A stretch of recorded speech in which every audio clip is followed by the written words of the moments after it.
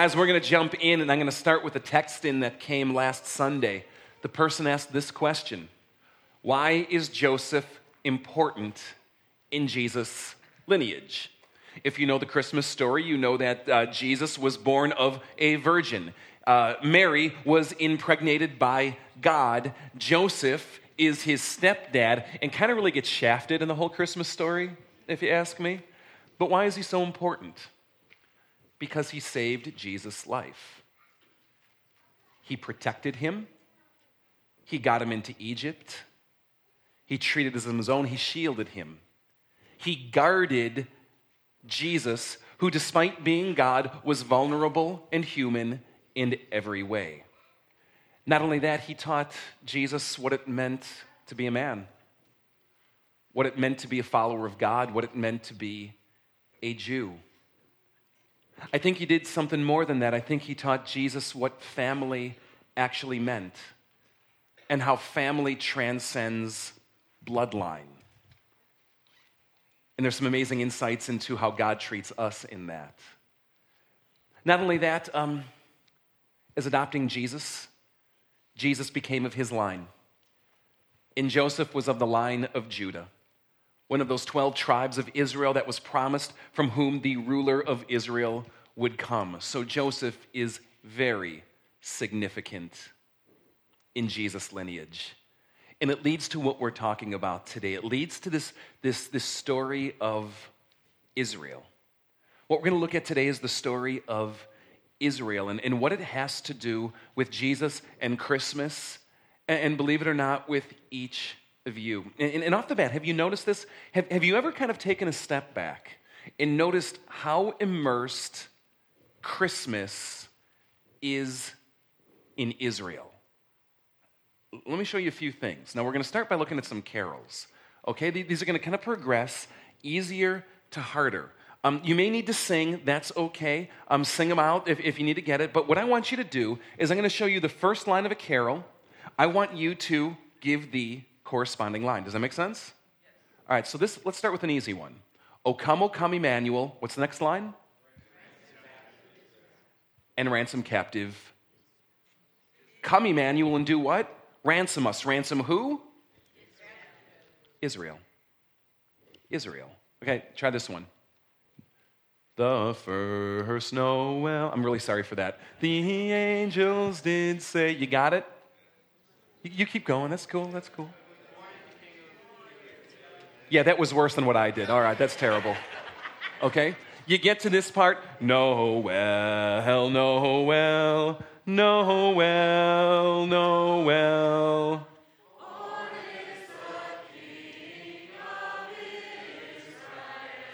The king of who? You are way too pleased with yourself with carrying that pitch. Israel, right? Okay, let's go to the more obscure. Do you know this carol? Come along, expected Jesus. Some of you are like, oh yeah, and like 90% of you are like, what is that? Come along, expected Jesus, born to set your people free from our fears and sins. Yeah, just nothing, huh? Just boom, crickets. All right. Those of you coming out of deep liturgical backgrounds, you might know it. By your death on Calvary. Who knows it? Israel's strength and consolation. Okay, I know it. Yeah, good way to go. All right, rewards over there. It's a little bit more obtuse, I know, but are you seeing this? Even in the carols that people sing, or maybe in this case don't sing, Christmas is immersed in the idea of Israel. And then you start taking the New Testament, you look at the Christmas story. It's recorded in two places in the Bible, Matthew chapter 1 through 2, Luke chapter 1 through 2, each giving their own account on the events that took place. And you look through, and man, if you step back and actually start looking for it, Israel just starts dripping from the storyline. It's 8 days after Jesus is born. And there's this prophet who's been waiting in the temple of God, which is very Israel of him to begin with, right? And when he finally sees Jesus, he does what every mother loves. He goes up and grabs the newborn kid right from her arms.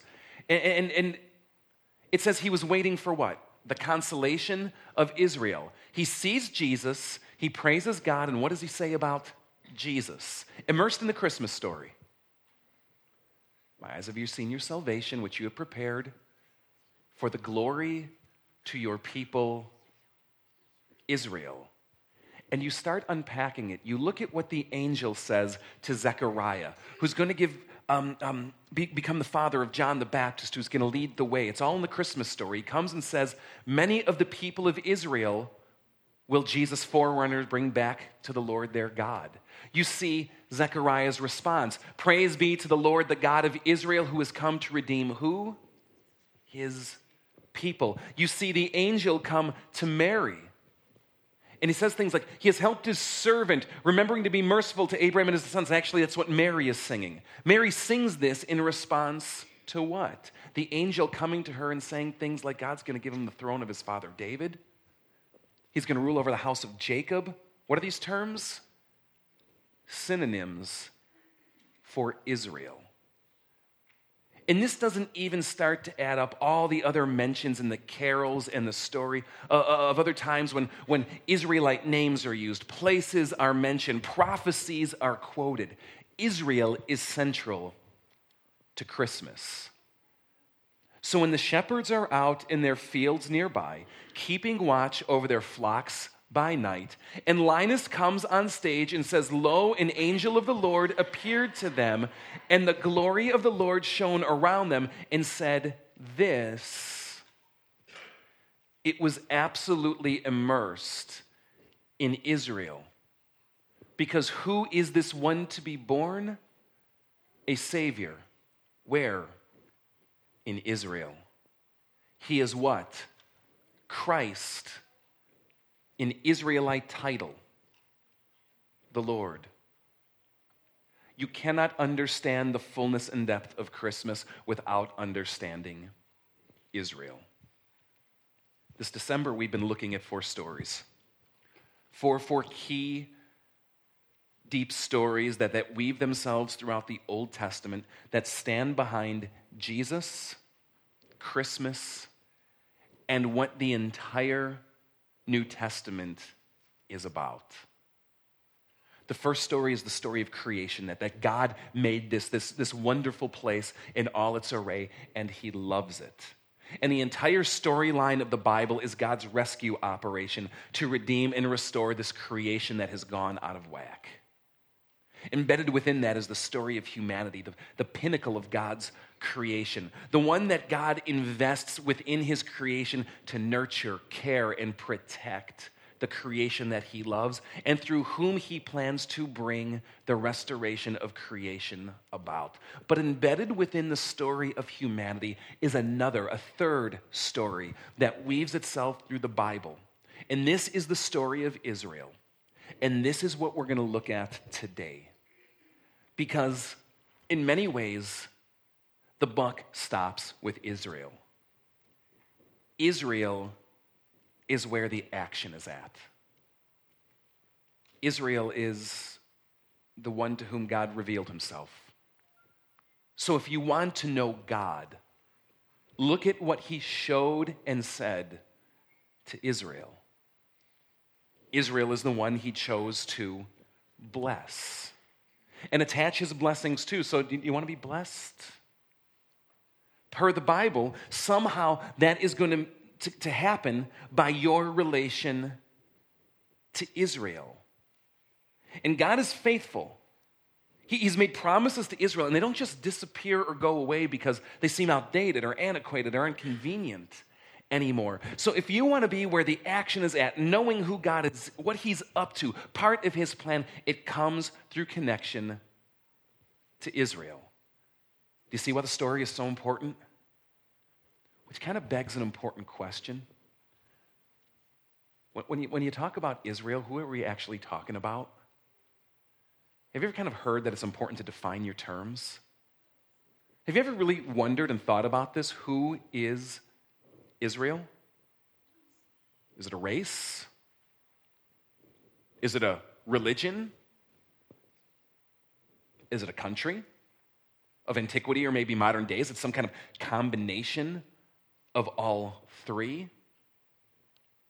today we're going to look at how the New Testament answers that question and how Israel's story becomes our story out of the Christmas story as well. Now, it starts with a guy named Abram.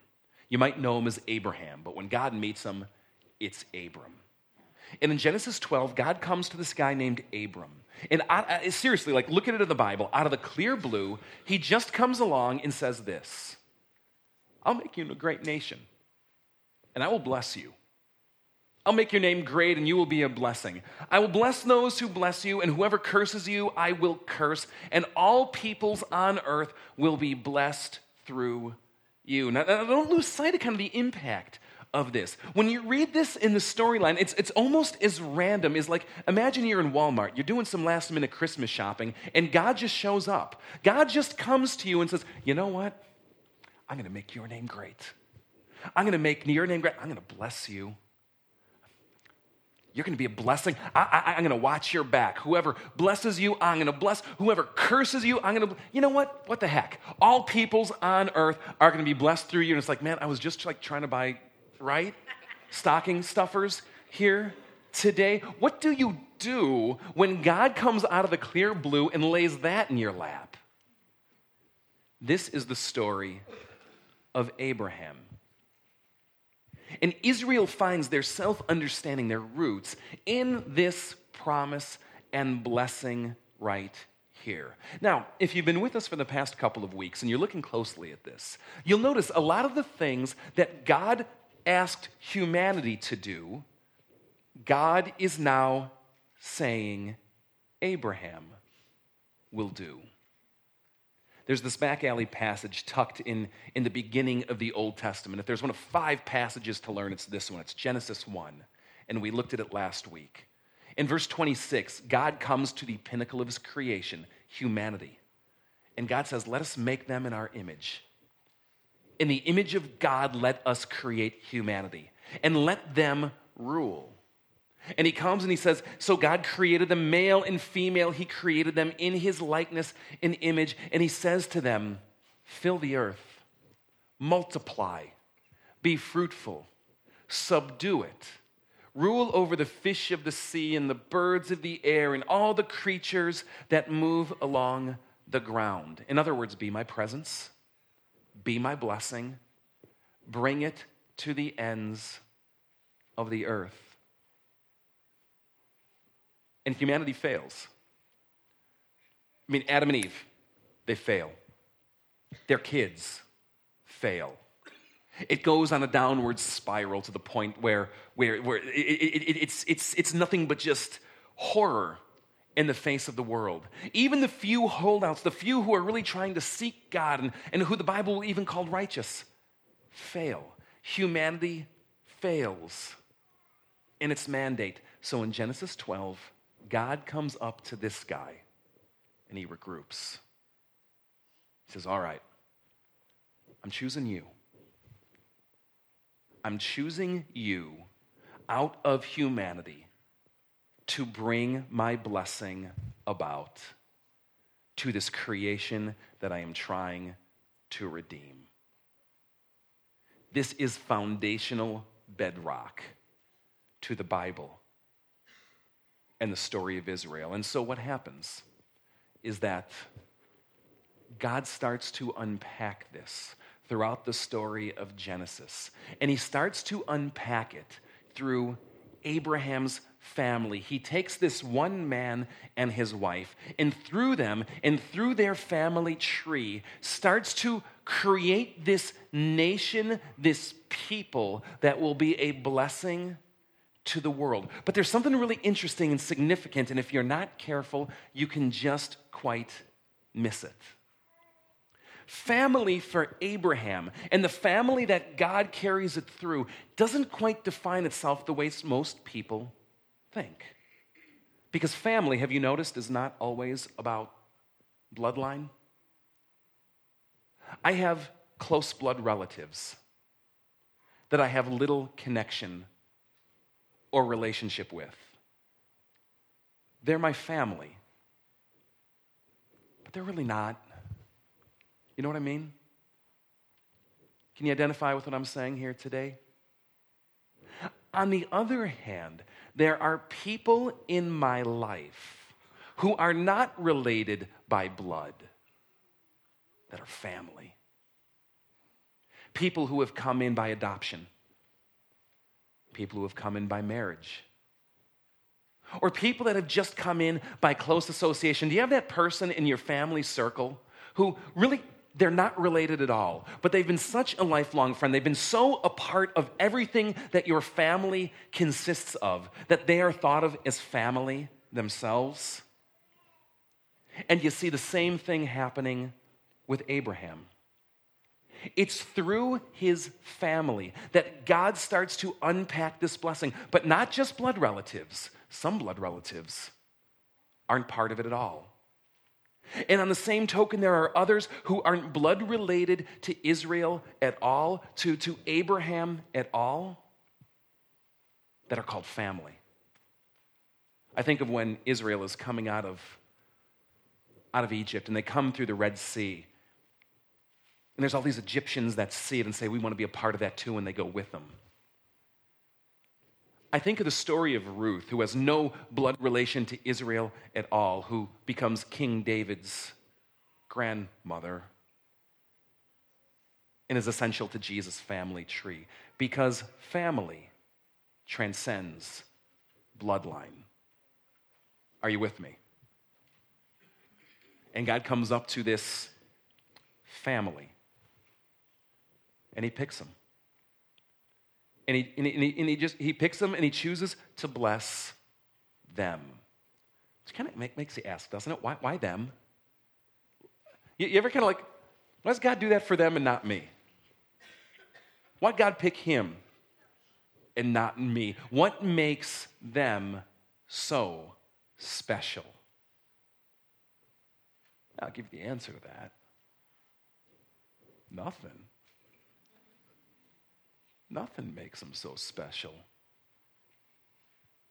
But sometimes God just chooses to bless certain people and to carry out his purposes. If you got an issue with that, Paul actually writes about this in his letter to the Romans, and he kind of answers it this way. He's like, who do you think you are to talk back to God? Can't he do what he wants with his own stuff? In theology, it's called election.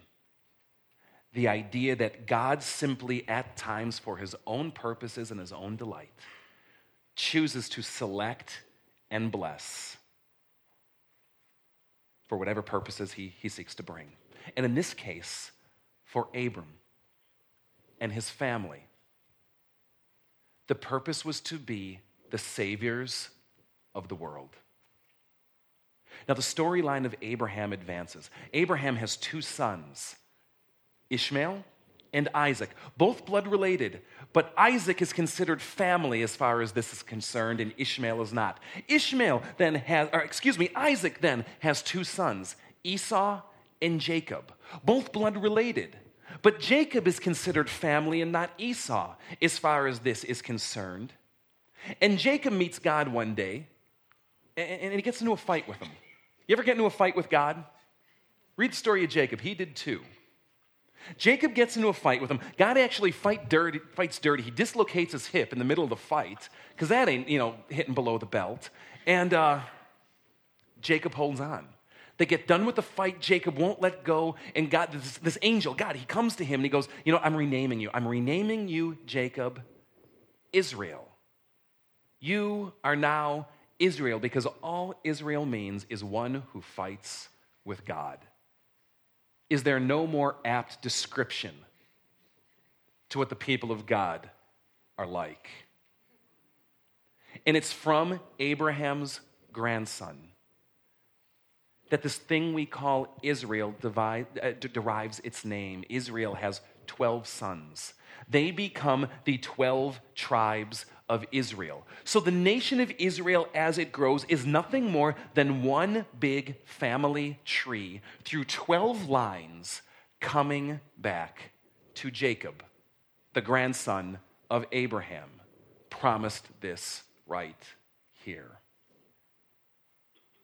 And by the time you come to like that whole Exodus experience, you find out that Abraham and his couple of sons and couple of grandsons and this family of 70 has exploded to a family of millions.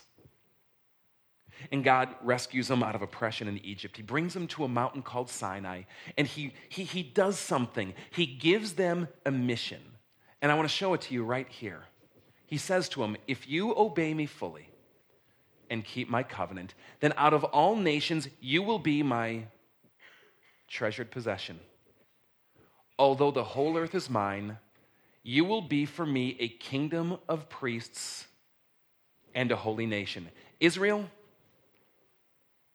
I chose your ancestor Abraham, and I said I'd make him great, and I said I'd bless the world through him. You are of that line. Obey me fully. Keep my command, and if you do, I will use you to do nothing less than save the world. A kingdom of priests, he calls them. You know what a priest actually is? I mean, not how you visualize it today, but what a priest actually is. I say priest, and you probably think of a guy in a suit with a little white tab, right? A minister in a Catholic church. But you know what priest actually means? Middleman, agent, go-between. Israel, you will be for me a kingdom of agents, a kingdom of middlemen, a kingdom of go-betweens to bring my blessing, my goodness, my presence, and the revelation of who I am to the world. And this is central to what Israel is about. The later prophet Isaiah, he'll kind of go off on this. He'll write about this. He'll say things like this. I, the Lord, have called you in righteousness, he says to Israel. I will take hold of your hand. I will keep you and will make you to be a covenant for the people, he says to Israel, and a light for the Gentiles. Israel, I am doing nothing less but choosing you to save the world. Because as he said to Abraham once long ago, whoever blesses you, I will bless. Whoever curses you, I will curse. And all nations will be blessed through you. I like this one spin that Paul, who we've been looking at in the New Testament, gives on this. He's kind of musing on Israel in his letter to this Roman church. And in it, he says this. What advantage is there of being a Jew? By the way, I didn't unpack this. Do you know where the word Jew comes from? Remember Jacob, renamed Israel, has 12 sons? One of them is named Judah. All right? Israel grows into a great kingdom in their history under King David and Solomon. But at a certain point in the Old Testament, they're whittled down to one tribe, the tribe of Judah. And in 587 BC, they're kicked out, overthrown, sent into exile. And as these Israelite immigrants spread to all the corners of the globe, going by their tribal name, people started calling the people from Judah simply Jews. Make sense? What advantage is there of being a Jew? Or what value in circumcision? Much in every way. First of all, they have been entrusted with the very words of God. That God has shown what he's about and going to do through them. Remember, kingdom of priests, middlemen. The way I like to think about it is this. They're the mailmen. All right? You get your Christmas cards yet? Yeah? Or you get them in the mail? All right? You get your bills yet? From Citibank yet? In the mail? What are the Jews about? Delivering the news of who God is. But think about this. What would happen if there was some lonely mailman, all alone at Christmas, didn't get a single card, and every day he's delivering thousands of these things, and said to himself this, you know what? I want the blessing from me. I want cards too. And instead of delivering them, began to hoard all of your mail for himself. Now, if it's your credit card statements, maybe that is good news. But in every other way, see what's going on here? And the storyline of the Bible is this: just as humanity failed, so Israel failed too.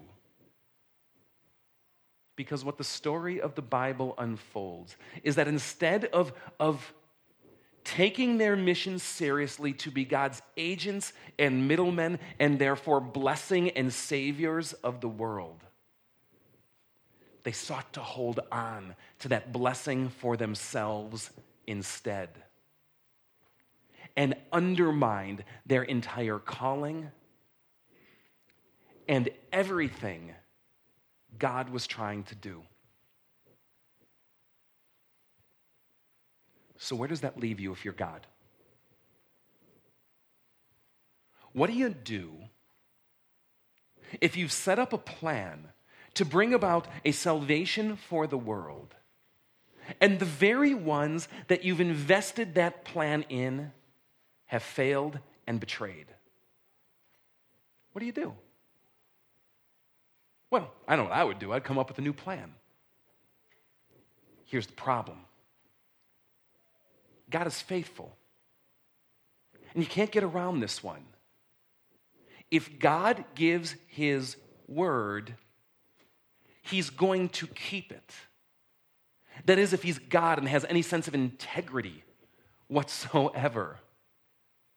So it's not like God can just wash these promises away, because he has made a promise to save the world through Israel.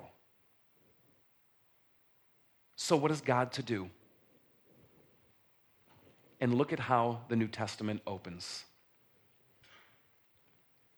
A record of the genealogy of Jesus Christ, the son of Israel, the son of Israel. What does God do? He becomes a human himself. He not only becomes a human himself, he becomes Israel itself, the truest form of Israel. Israel as it was called to be, Israel as it was meant to be. Israel, if you can say it this way, channeled and funneled and reduced and concentrated in a single human being. Jesus becomes Israel. And what the entire gospel account, not to mention the Christmas count, is about is how this little baby who is born is nothing less than Israel himself. You see it through the prophecies that the angels attach to him. Prophecies that, if you look closely in the Old Testament, are given to Israel. You see it through the names that Jesus takes, the titles that he's called by, the very names and titles that in the Old Testament are given to Israel itself. Think about this as kind of a mind blow.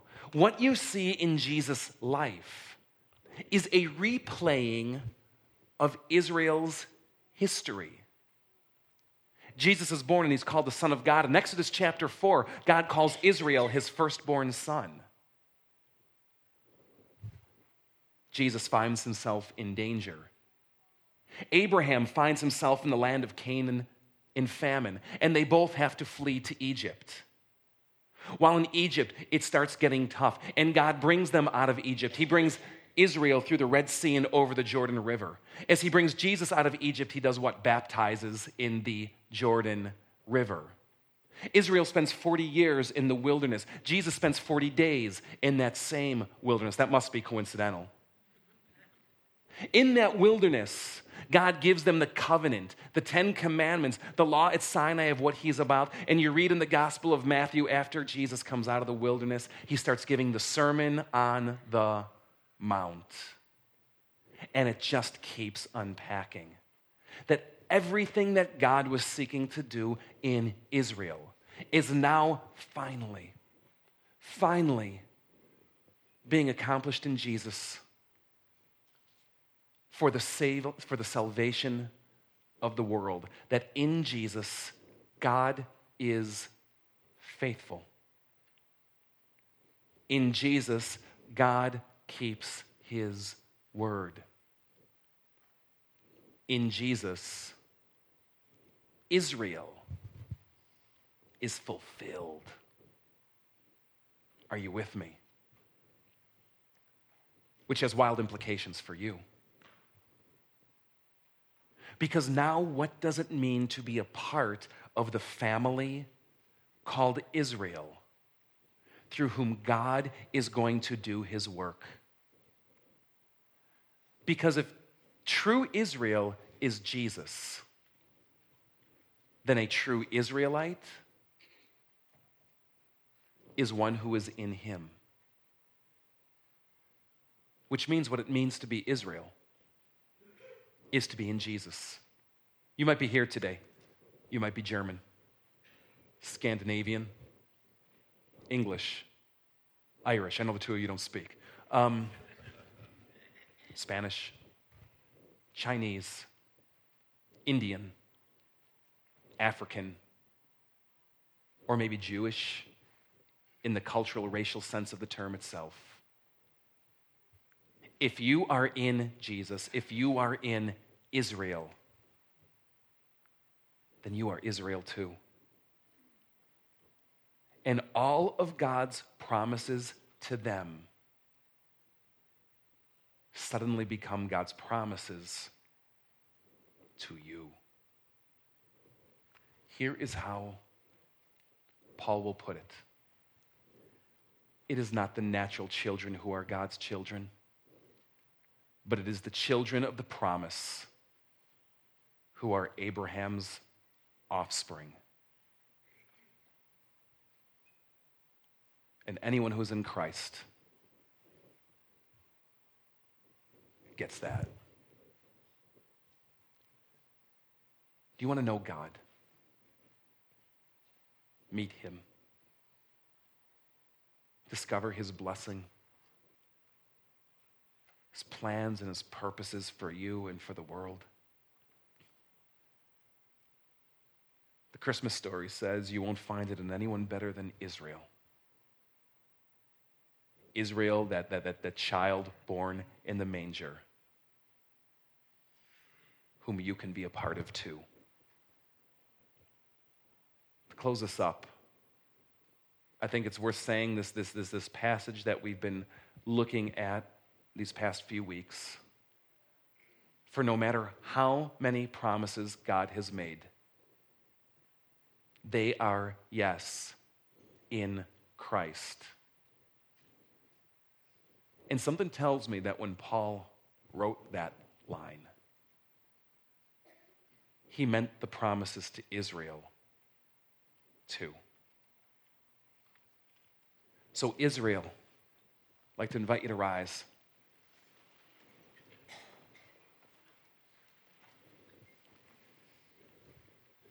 You have a mission and a mandate from God to bring his goodness and blessing to this world. Jesus himself will call you a light of the world. Did you know that? The promises will call you a revelation to the Gentiles. A revelation by fact that you're here today, that you have become a part of in one way or another. How you doing with that?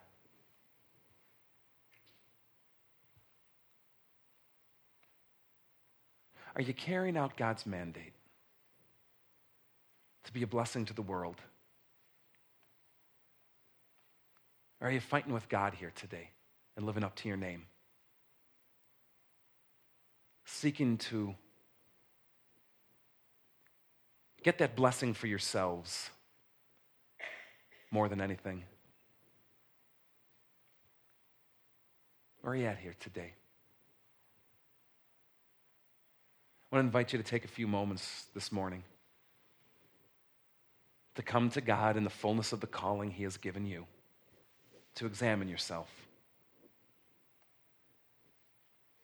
and to confess to him any way that you have failed and fallen short as his people Israel.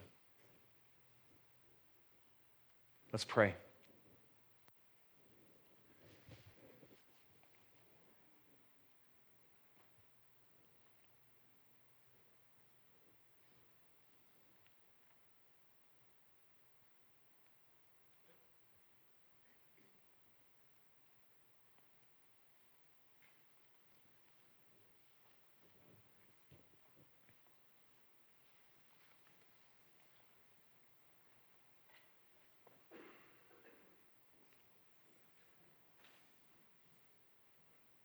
And pray this with me.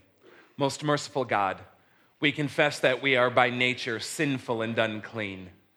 We have sinned against you in thought, word, and deed, by what we have done and by what we have left undone.